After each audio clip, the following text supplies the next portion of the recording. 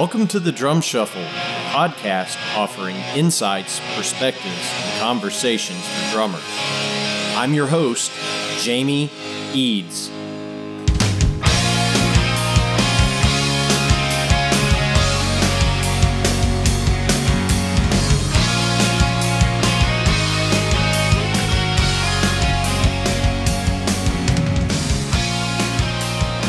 Hey, how's it going out there, everybody? Welcome to the Drum Shuffle. Jamie Eads joining you as always. This is episode 63. I sincerely hope everybody's having a great week out there. Welcome to the month of April. It is starting to be spring, liking that quite a bit. It's almost spring and summer festival season. So everybody's going to be really busy with the gigs coming up here. So we're really excited about that. And I'm going to try to get out to some of these festivals and do some on-location interviews for you. So be looking forward to that. We've got a fantastic episode for you today. I am going to be joined by the great Peter Kogan to talk about his new album called The Green Album right after this message from our sponsor, Los Cabos Drumsticks. The best kept secret for drummers is finally out. Los Cabos drumsticks may look like the sticks you grew up with, but these are not your father's drumsticks. Los Cabos Drumsticks is Canada's #1 drumstick brand, and they are coming to a retailer near you. With operations in over 28 countries worldwide, thousands of drummers have already discovered the Los Cabos difference. Using FSC certified wood from Canada and the US, Los Cabos make the finest quality drumsticks, percussion tools, and accessories on the market. The best news, Los Cabos Drumsticks offers you a ton of choice. They have 22 individual drumstick models and 14 percussion tools, many of which are available in 3 different wood types: maple, white hickory, and red hickory. Red hickory comes from the center or heart of the hickory tree and has been independently proven to be both stronger and more elastic than white hickory without adding a lot of weight. While most drumstick manufacturers have shunned red hickory, Los Cabos Drumsticks has embraced it, becoming the only established stick brand in the world to offer a full line of red hickory drumsticks. To learn more about Los Cabos Drumsticks, visit them online at loscabosdrumsticks.com. Follow them on Facebook, Twitter, or Instagram, and don't forget to ask for Los Cabos Drumsticks at your favorite retailer. Dare to be different. Join the Red Hickory Revolution with Los Cabos Drumsticks. All right, guys and girls, as I mentioned, we're about to be joined by the great Peter Kogan in just a moment. Peter makes his home these days up in Minnesota and has just a ton of great classical and orchestral experience. He has played in Cleveland, Pittsburgh, Honolulu, and now in the Minnesota Symphony Orchestras. Has just a resume that is incredible. When he was a younger man, played with Bo Diddley, Lightning Hopkins, the Drifters, just tons and tons of great experience, and has just a fantastic new record out called The Green Album with his band that he put together that he calls the Monsterful Wonderband, which I think is a fantastic name for a jazz ensemble. So without further ado, please help me welcome Peter Kogan to the Drum Shuffle. Good evening, Peter. How's it going? Pretty good. A lot of snow on the ground, a lot of snow in the air, but we're used to that out here. Yeah, for sure. Well, hopefully you're in a warm spot for our chat, and thank you so much for taking the time to come on the Drum Shuffle. We really do appreciate your time. My pleasure. Awesome. Peter, as is the tradition on this show, we would like to kind of go back to the very beginning, if you will, and you can spend as much or as little time on it as you'd like, but tell our listeners where you're from and how you ended up as a drummer to begin with. Okay. I was born in Yonkers, New York, where I spent my first few years. Grew up mostly in New Rochelle, New York, and by the time I was 5, I knew I loved music, and I would fool around we had a piano in the house, and I would just sort of fool around on it, compose a little bit on it without knowing what I was doing. And when I was 6, I started violin lessons. which was not atypical in my household. My brother was already playing piano and some cello. My older sister took up the flute. And I played violin for a few years in the elementary school orchestra. In those days, we had an elementary school orchestra. This was in New Rochelle, New York, where we had moved.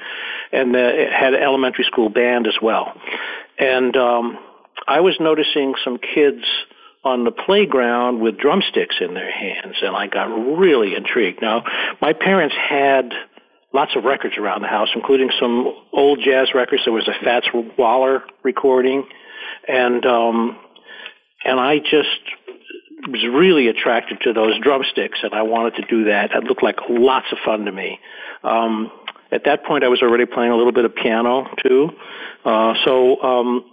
In those days, you could get drum lessons from the band director of the school, public school. And he had a drum class, so I started doing that. And pretty soon I was playing, snare drum in the band, in the elementary school band. So the drums kind of stuck with you, more so than the other instruments. I think so. Yeah. I mean, by the time I was 11, I decided I would quit the violin. I kept up the piano. I was very fortunate to be started getting theory lessons on the piano, keyboard harmony lessons, and around that time, my brother and sister both went to this music camp in upstate New York, and of course I wanted to be with them. I wanted to go with them too. And as it happened, the drum teacher in that camp, believe it or not, was Saul Goodman, the famous timpanist of the New York Philharmonic. Oh, wow. And so I got a few lessons with him that summer, and he told my parents he would take me on in the fall. So he not only started me on the snare drum, but he also started me on drum set and showed me the basic ride cymbal beat and 4 on the floor and 2 and 4 on the hi-hat, and I was into all of this stuff. So came the next fall, I started taking lessons with him like every 2 weeks or so. So he became my main drum teacher.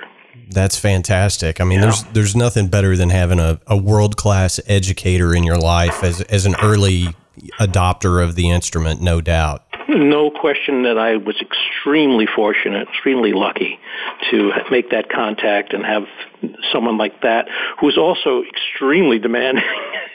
Really had to be perfect every week. I could not slack off. He would just be very dismissive, and so it was either he loved you or he hated you. Sure. Well, I mean, I think all good drum instructors, it's that way. I think if you haven't done your homework between lessons, a good educator is going to know that, and they're going to beat you up on it. Yeah, exactly.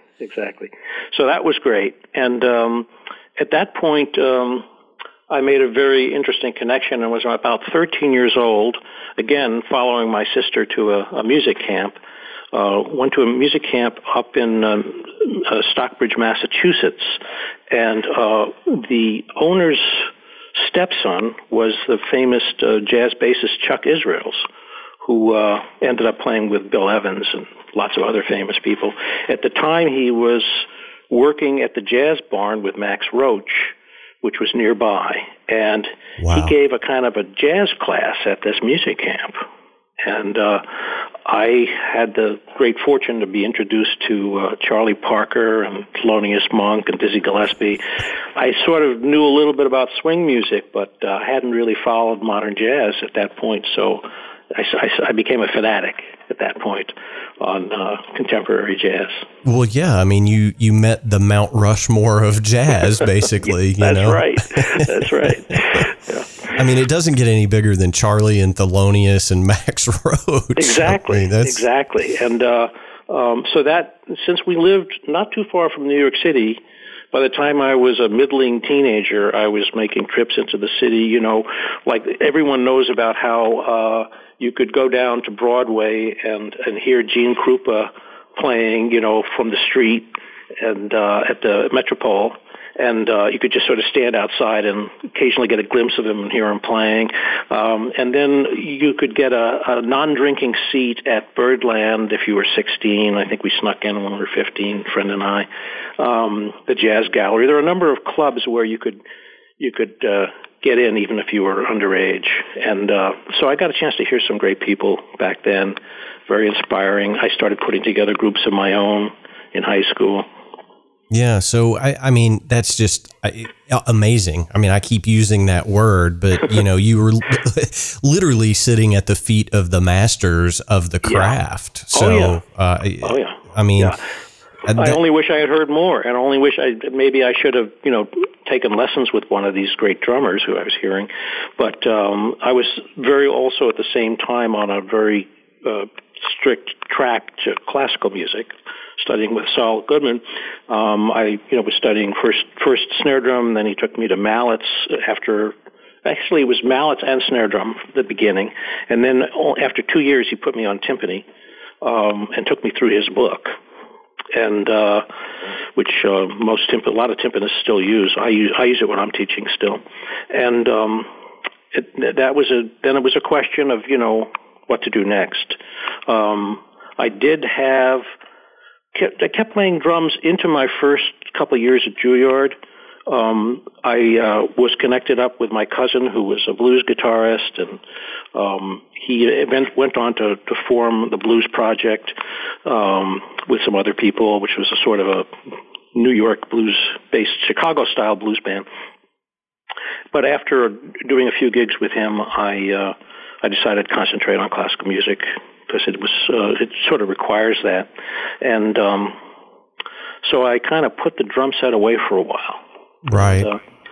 Well, and, I mean, after reading through your bio, I know you were fairly young, when you finished college, you were fairly young and joined, I want to say it was the Cleveland Symphony Orchestra first. Is that correct? That's correct. I was in Cleveland studying with the great timpanist there, Cloyd Duff, and Cleveland has a kind of a closed shop type audition system, unlike many other orchestras. They would invite people to play. So since I was already a student there and had already played extra with the orchestra, they invited me to audition, and there were about 12 of us who were invited in, and I did manage to get the job. So I was finishing my school, and I was also playing fourth percussion in the Cleveland Orchestra, which was amazing. Yeah, well, yeah. Like going into a well-oiled machine, which just can function. You just sort of have to fit in. Right. Well, amazingly disciplined group. Yeah, and your reading skills had best be on point as well. Oh, sure. Well, and there's been conversation on the show with other players, and I think, especially amongst drummers, there's two schools of thought. There's the school that I come from, which is, kind of the rock and roll, put on your Led Zeppelin record and figure it out, school. I'm not a very good reader at all. Mm-hmm. And then there are the others that say reading is essential, and unfortunately it's just not in the cards for me to ever be in an orchestra or a symphony because I just don't have the reading chops, and I envy those of you that do have them, because it's a skill that you really do need. Well, it's to jump ahead a little bit. Now that I'm doing almost full-time drum set. I mean, I still occasionally get a timpani gig here and there, but since I'm doing drum set full-time and working out of a lot of the drum books, I'm finding that my reading classical music didn't necessarily spill over that easily to reading drum charts. And so this has been an interesting challenge for me, working out of books and looking at charts and deciphering how to read a drum set, drum set music. Sure. With the four lines. It's because I hadn't done very much of that, only minimally over the years. So this has been another learning curve for me. Absolutely. Well, and to kind of keep with the theme of, moving through your career, and I don't want to gloss any of this over, but you also played with the Pittsburgh Orchestra. Yeah. That was my second job, and there in my first job, it was basically I was in the percussion section. So, I was playing all the percussion instruments, but no timpani. In my second job, I was associate timpanist to the great player Stan Leonard, who you may have heard of, who's written much percussion music. Yes. And so as associate timpanist, I would play, usually one piece on a program, and I got to play with the Pittsburgh Chamber Orchestra, which went on tour. So I got my feet wet in that professional sense as a timpanist. And that was a great experience. It was a very fine orchestra. Took me to about the age of about 30, 31. At that point, I got the itch to play drum set again. Well, yeah, and I think it's fair to say that most of my listeners are going to be drum set players, in contemporary music. But I find this part of your amazing story to be so intriguing to me because, as you said, I got the itch to play the drum set. You packed up, moved to New York, and you've got some playing credits here that I'm just dying to hear about. So, okay. Well, it started off kind of slow, but I was working with my cousin, the blues guitarist, for a while, and then that band didn't last very long. I started just jamming with people in my room. I had saved up enough money to live for a while and sort of get settled in. Found a place on the Upper West Side where I could practice and play and rehearse as well. And I started getting rock and roll gigs. I'd take whatever I could. Now, my other cousin, who's named Jonathan Kalb, who's still active in the New York City area, had worked once with Lightnin' Hopkins. And so when Lightnin' was offered a gig at the Village Gate, and this was like a few months after I had gotten to New York, he asked Jonathan to back him up. So I was asked to play drums in this situation, and there I was, all of a sudden. So we played 3 nights with Lightnin', and we had a really nice gig with him. And we had some celebrities coming backstage to say hello to him. John Belushi came back and was talking to him like he was his old buddy because they hadn't quite done the Blues Brothers thing yet, but I think they were working on it. Yeah. So that was really cool. And I started playing with rock and roll bands, country bands. I would jam jazz. I had jazz jam sessions in my own apartment, and would invite anyone over. Eventually, that led to a band. We called it Scratch and Sniff, and it was saxophone, guitar, piano, bass, and drums. And I started writing some tunes for the band, and we would have little gigs at some of the nicer looking clubs. Nothing paid very much. It wasn't a living or anything like that. So I was basically doing as many bands as I could. Along that period of time, I was asked to back up the Drifters, and did one of those Dick Clark rock and roll shows. With Nice. The Crystals and Gary U.S. Bonds, and Bo Diddley was on the show, and I backed him up too. Amazing. Yeah, so I did get this great experience, playing drums with some of these people, and unforgettable. I ended up, towards the end of that time, I hooked up with the Larry Elgart Big Band and played a couple of gigs with them.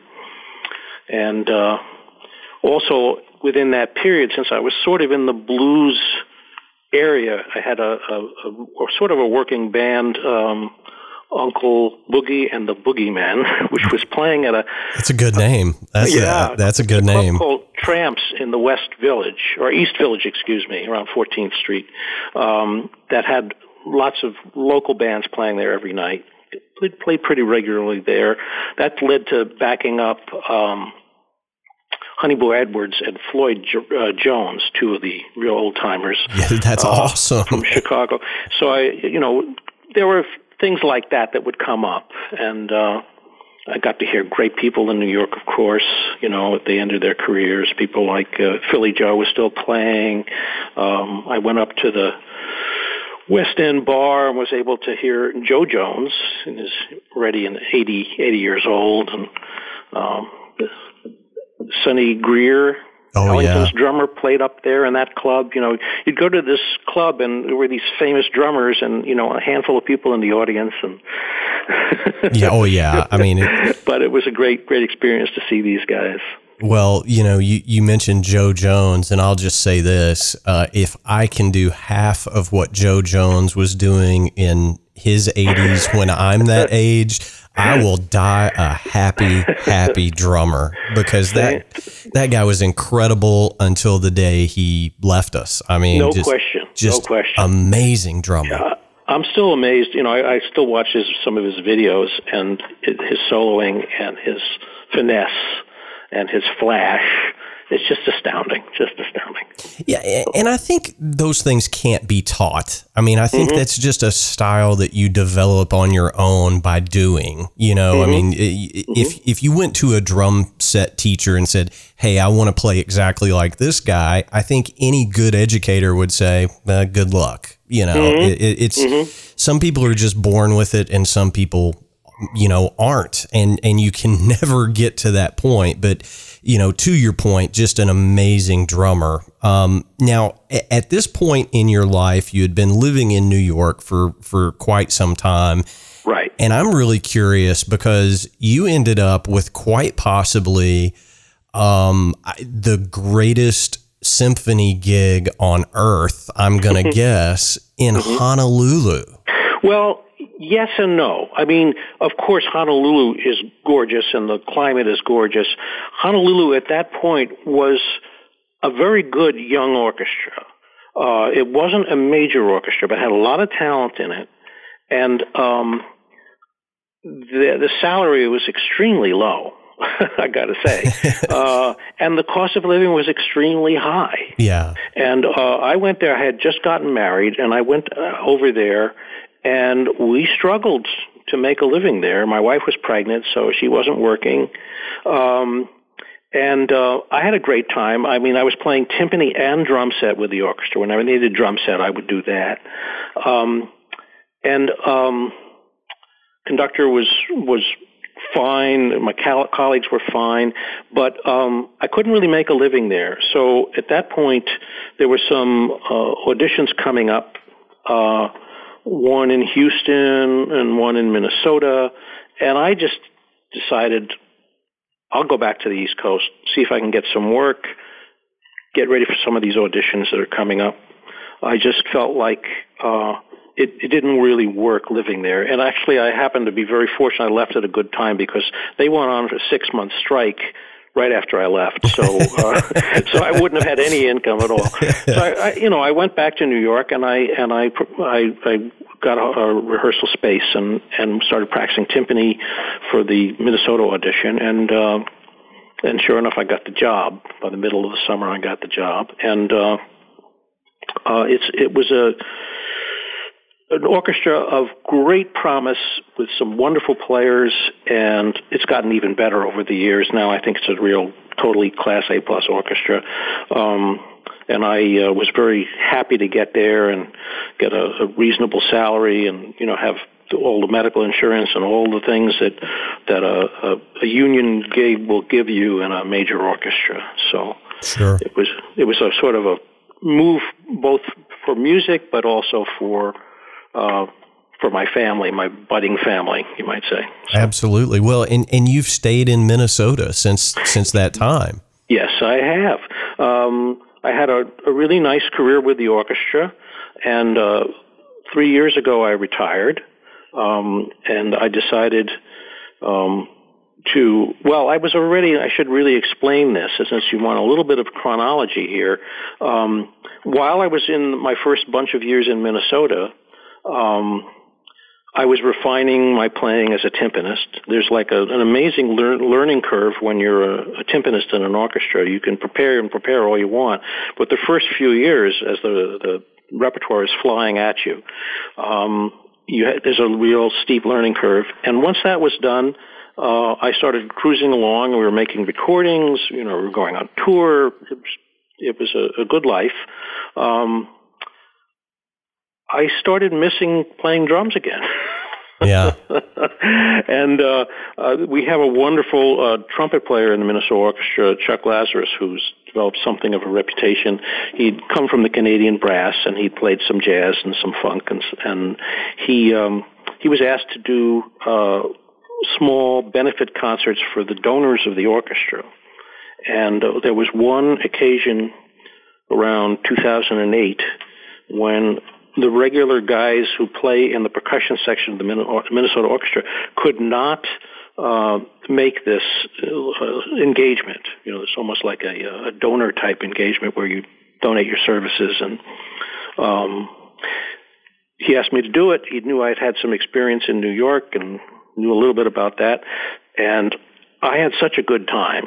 I just started playing again after this one engagement, and I started revisiting my old music that I had written, and I started inviting people over to play, and set up a studio in my basement, set up the drum kit again, started practicing a little bit, and this led to my first album, which I think was 2013, was released, and it had all originals and used all my friends on it, and some really terrific local players. And then my orchestra was locked out. There was a 16-month lockout of the Minnesota Orchestra, which was not a strike. We were happy to negotiate, but management was thinking otherwise. So I had a lot of time on my hands, and I started writing some more, and I started the process of putting out a second album. And so shortly after we started working again, that album came out, and then I started working on the third album. At that point, I was ready to retire. So I decided I would just do more full-time drum set playing, and started gigging around town and meeting more players, gathering ideas for my third disc, which just came out, as you saw. It was sort of released the end of last year, the beginning of this year. Yeah, well, and you know, I mean, that's a perfect segue, because I have spent about a week or so with the record. And, you know, a couple of things that I'm going to say right off the bat here is it is a perfect mix of your compositions and then, you know, some other artists, like there, you know, there's some great Charlie Parker stuff on there. It's just sonically so pleasing. And before we get into the nuts and bolts of the record, what kind of snare drum were you using? Because it sounds so incredible. That's the first thing that jumped out at me. I was like, man, that snare is great. I'm glad to hear that. Well, I used on a few of the tracks, I used this, it's like a 3.5 or 4x14 metal snare drum that I picked up, used, that it was inside. It says Wilson Drum Company, Chicago. Okay. Go figure. Yeah. It's a thin metal snare drum, but it has a wooden shell on the inside. So it's metal over wood. Okay. Only has 6 lugs.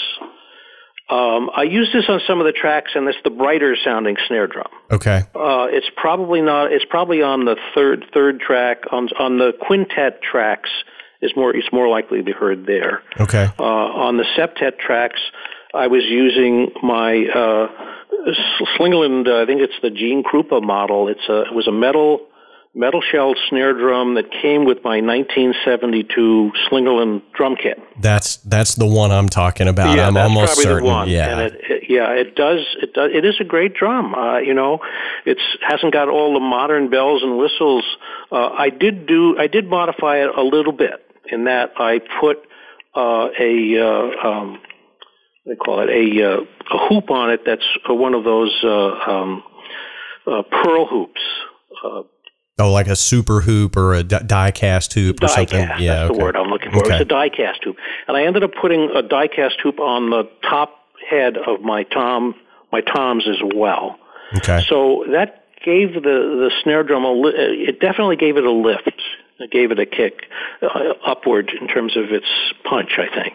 Yeah, well, I mean, it just sounds fantastic. And so you said you set up a studio in your basement. So this is essentially a home recording? No, this is not a home recording. Okay, I was getting ready to say. A nice studio, a couple of nice places to record in Minneapolis. So most of it was done at a place called Wild Sound, which is which has an enclosed drum room and an enclosed room for the horns, and the piano and the bass are in the middle larger room, and then there's another room for the guitar, all with some visual contact. Most of the album, except for one tune, were done in that studio. I have a wonderful engineer who's a Grammy winner doing work with vocal groups, but he has a great ear, and I think that's one of the reasons why you're enjoying the sonority so much. The last track was done at a studio in Minneapolis that has a larger room, and that's the track El Rancho. So if you listen carefully, you can probably hear the difference in terms of it sounding a little more expansive. And that was great because I was in the same room with the piano and the guitar and the bass, and we had a little better eye contact and so on. So that being a fairly complicated tune. Sure. Well, again, sonically, the record just plays so well. I have really enjoyed listening to it. And, I'm going to let everybody in on the big secret here. It is Peter Kogan featuring the Monsterful Wonderband, which is the greatest jazz band name ever. I'm going on record right now, Peter, and saying, but it is called the Green Album. And that's right. There is a track on there that I'll let you explain it, but it really does sound like you're, when you listen to the song, you feel like you're on the beach in Hawaii. Yeah, it is the tune was actually written in Hawaii when I was there years ago. Oh, wow. I was working with the orchestra there. So it actually does come from there. It was just something I started fooling with at the piano, and I had held it onto it all these years, and a couple of years ago I wrote it out, and it turned into that tune.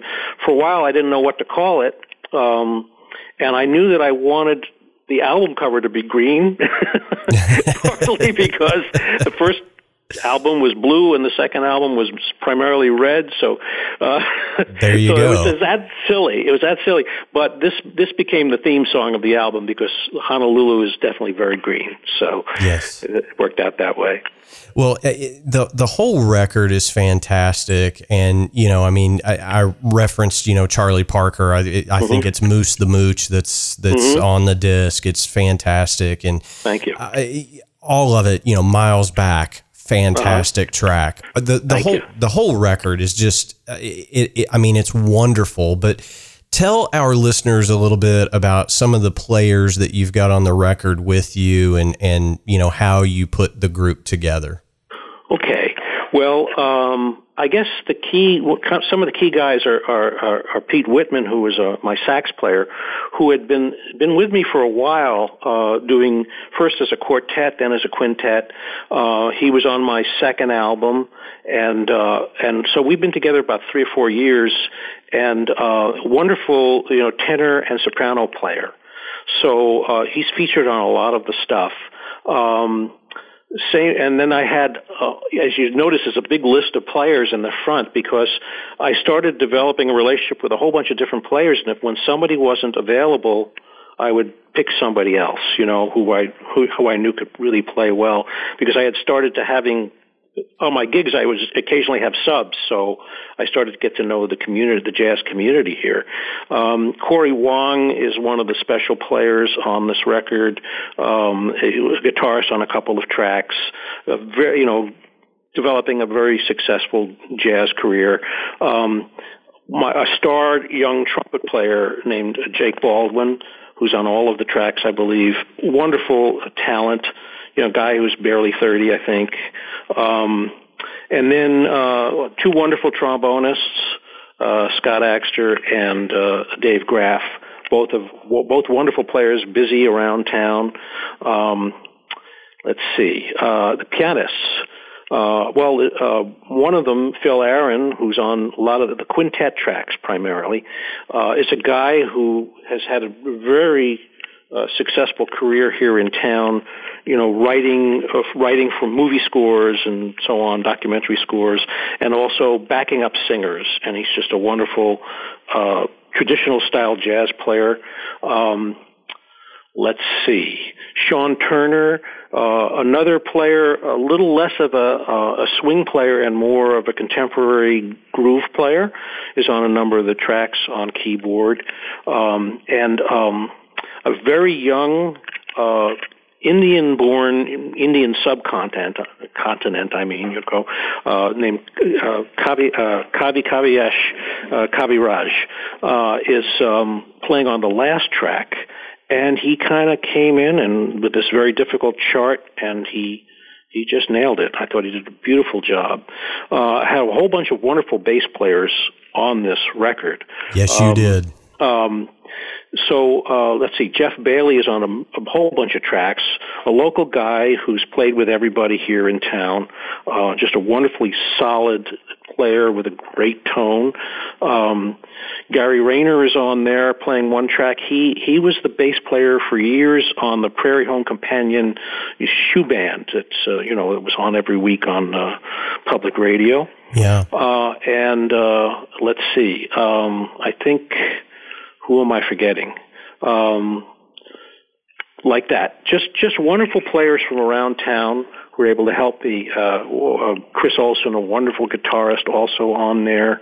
And there's a great drummer, conga player in town who is on the first track playing congas and an instrument called a hindawoo, which is kind of a whistle.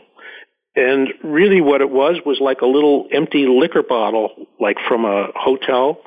And this guy, he came in and played congas and did a beautiful job on the first track and added this whistling at the end, which is almost like shouting into a little bottle kind of thing. But it's apparently a pygmy instrument. So he knew about this, and he just did it on his own. He said, let me try this on this track. And he added that in, so we love that. So that's about it. Chris Bates plays on the last track. He's been playing with me a lot ever since. Is one of the local jazz stars, and I've just been very fortunate. Well, I mean, it's just an incredible ensemble of musicians, and the thing that came across to me, and full disclosure, I'm not, I love listening to jazz, but I'm not very adept at playing jazz. But the thing that I always look for in jazz records is the energy, and it sounded like you guys were having a blast making this record. Well, it certainly was a blast for me. It's so exciting to, finally get the stuff down that you worked on and played it live a few times, and you hope that it's just, you don't know what's going to happen in the studio, with jazz. It's not going to be the same every time, and I was very fortunate. Like, the guys played great solos. They were totally committed, so I really, really lucked out. Well, I mean, it's just a wonderful album, and I'm going to recommend all of our listeners, check it out, and we'll have a link up and all that good stuff to our website. But, it really is a good record, and everybody deserves to give it a listen for sure. Now, a couple of things that I want to touch on with you that we've mentioned kind of back a few minutes in the interview. You talked about, having a union gig, especially in Minnesota. Now, this is a question that comes up amongst, listeners and colleagues of mine. Hey, should I join the union, the musicians union? And, unfortunately, where I'm geographically located, our musicians union is, it pretty much only covers the guys that are in our Philharmonic. That's what its purpose is, to make sure they get paid. So if you're a gigging drummer like me, joining the union probably isn't going to help you too much. But Explain to other drummers out there what the union does do for you, and you know, maybe touch on that a little bit. I think that would be very educational for us. Okay, I'm not a total expert on this, but it definitely, you know, made my life so much easier. Yes, the symphonies and the theater gigs where they have negotiated with the union, that's where you can make pretty decent money. And everywhere else, it's really market forces, and there's so many musicians dying to play that, you know, for almost nothing, that, you know, it's really hard to make a living playing jazz or anything else, as you know, unless you start, you know, going on tour with you have some success as a pop or rock band. The jazz world is not a very financially rewarding field for people on the bottom and the middle. You know, the orchestras negotiate their contracts. They have the union protect them, and they also have a pension, which is, I think, the key advantage of being in the union, other than, you know, getting paid slightly more on the gigs, is, you know, it adds to your retirement. And a lot of young players don't want to think about that. You know, we don't think about that when we're younger at all. But it's amazing what it does for you when you reach the age where you want to take it easy or do something else. It's great. So if you get offered recording, you know, major stuff where you start getting, you know, vested into the union pension, I'd say go for it, and you know, it'll really help you later on. And obviously, once you get involved with union work, if you're successful, you'll get more.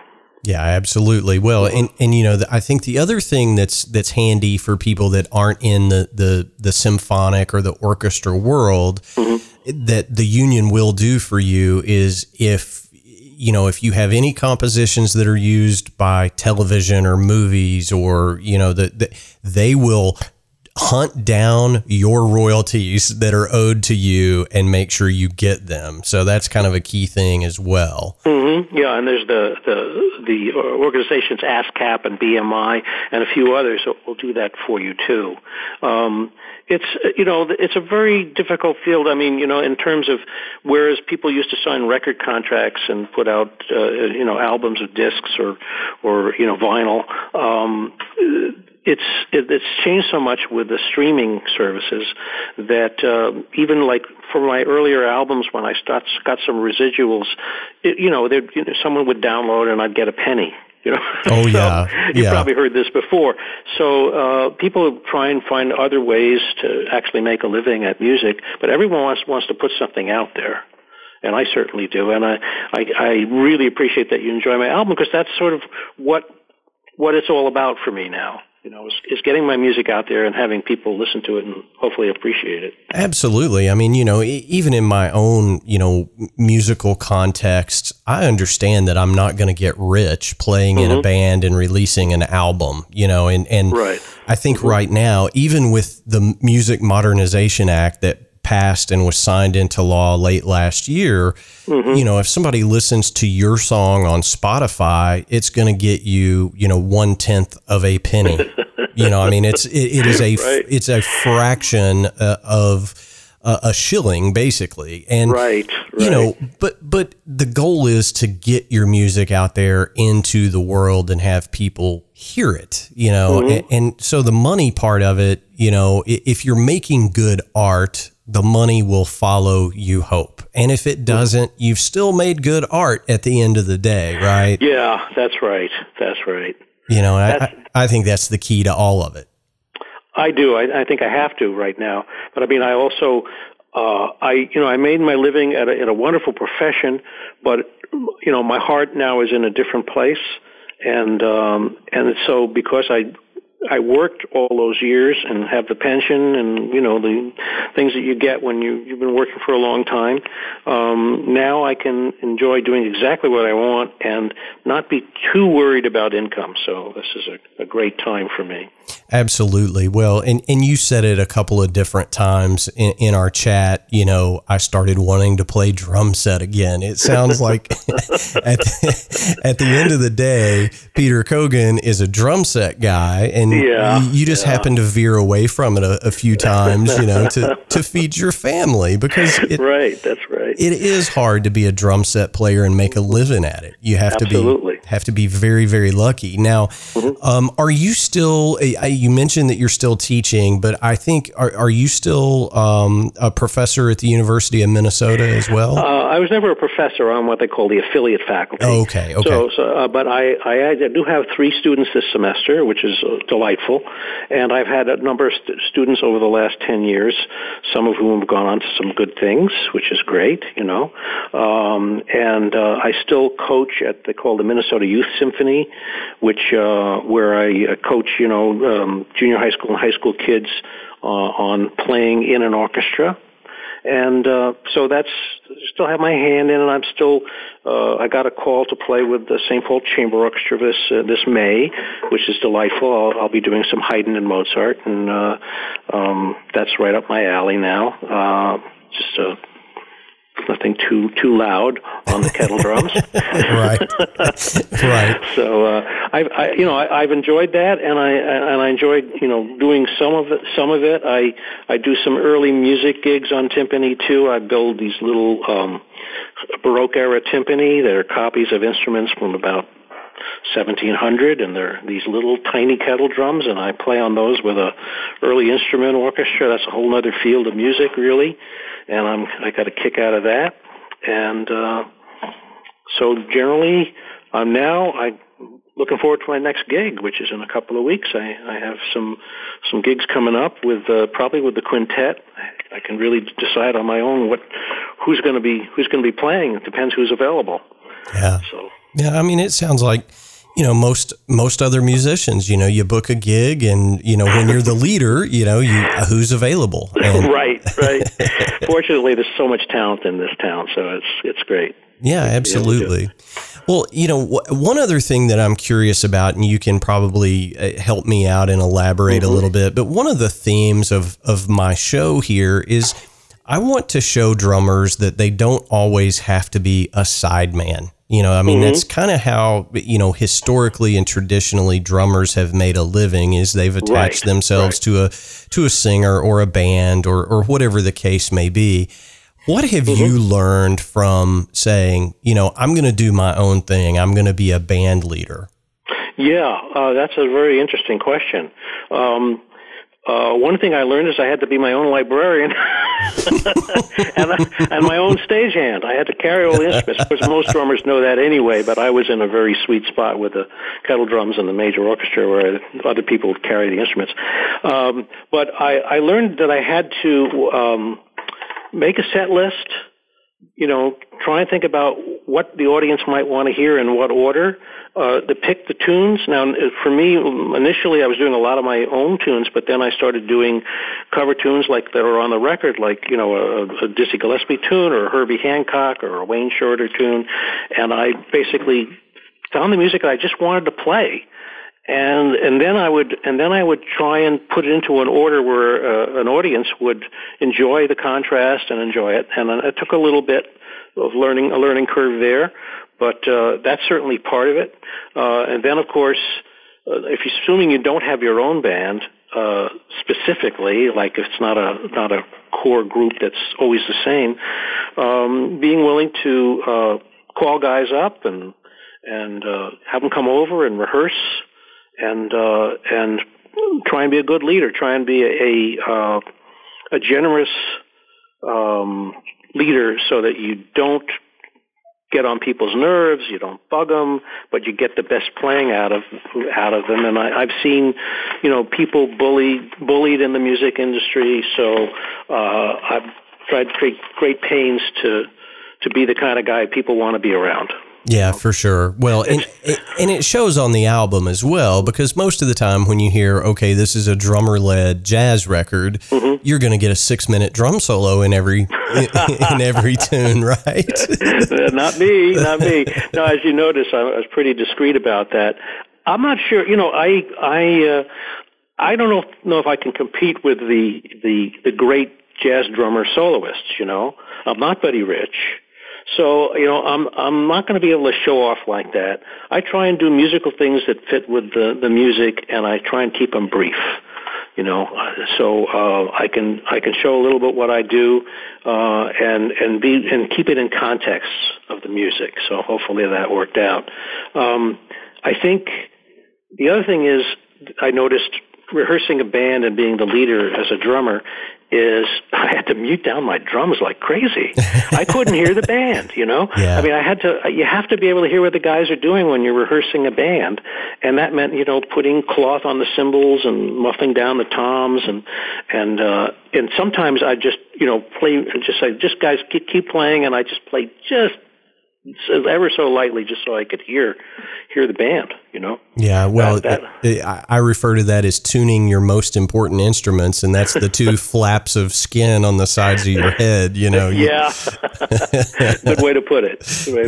Well, again, the record is just so good, and I'm encouraging everybody to check it out.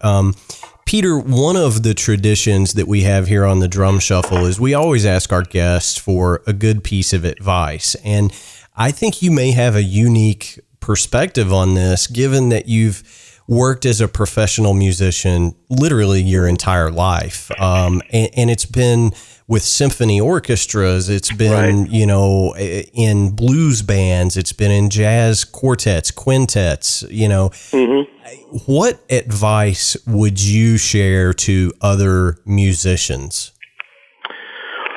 I think slow, careful, very conscious practice is really key. Getting to the point where you can really be relaxed and really feel what you're doing, hear what you're doing, rushing through things, I think that's really crucial.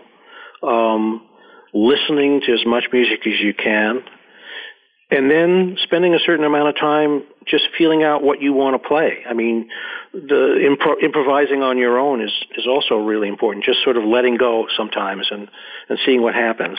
Amazed what you can find out about yourself. So I would say the other thing is I think of myself as a perennial student. And most of the jazz musicians I talk to sort of are the same way. We're all learning all the time and studying all the time. And that's the great joy of it. Yeah. Yeah. And I've said this before. I think as soon as you think you've got it all figured out, that's exactly when the universe will bring you down a notch or two. Uh-huh. So, it's obvious that you are a student of our instrument. And, I can't thank you enough for your time to come on the show and talk about your career. It's just been amazing.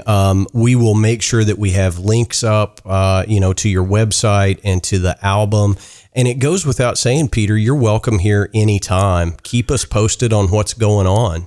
Thank you, Jamie. I will. And I really appreciate the appreciation you've given me today. It's been just a great feeling to know you enjoyed the album. Thank you. Oh, it's a fantastic listen, and everybody check it out. It is Peter Kogan featuring the Monsterful Wonderband, the Green Album. Again, best jazz band name I've heard ever. So kudos to you, Peter. Thank you so much, and we will talk to you very, very soon. Thank you, Jamie. Thank you. Have a good night. You too. All right, everybody, that's going to wrap up episode 63 of the Drum Shuffle. Thank you guys so much for tuning in. We really do appreciate it, and we cannot do this without every single one of you doing so throughout the week. As I do each and every week, it was something that you can do that helps us out tremendously is hit the subscribe button on whatever platform you're using to listen in. We have guests coming up that you are certainly not going to want to miss. Also, if you like the show and you know folks that might like the show as well, it helps us tremendously. Send them a link, text thedrumshuffle.com to somebody and say, hey, check out this podcast. We are continuing to grow, and it's because of you guys recommending us to your friends, and we really do appreciate that. As always, we love hearing from all of you throughout the week. We do answer every email that we receive here at The Drum Shuffle. Our email address is thedrumshufflepodcast@gmail.com. Our web address is thedrumshuffle.com, and you can find more information on me over at jamieeads.com. While you're there, go ahead and click on those social media links. You can follow us on Facebook, Twitter, Instagram.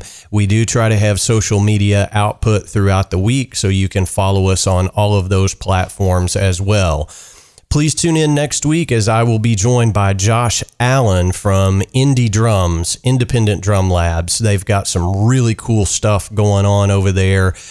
Fantastic brand that's been around for a few years, but we caught up with Josh. He's an old acquaintance of mine, and I wanted him to come on and spotlight what he's doing at Indie Drums, so he'll be joining us next week. Again, thank you so much for tuning in. We really do appreciate it. So until next time, may your heads stay strong and your sticks never break. Cheers, everybody.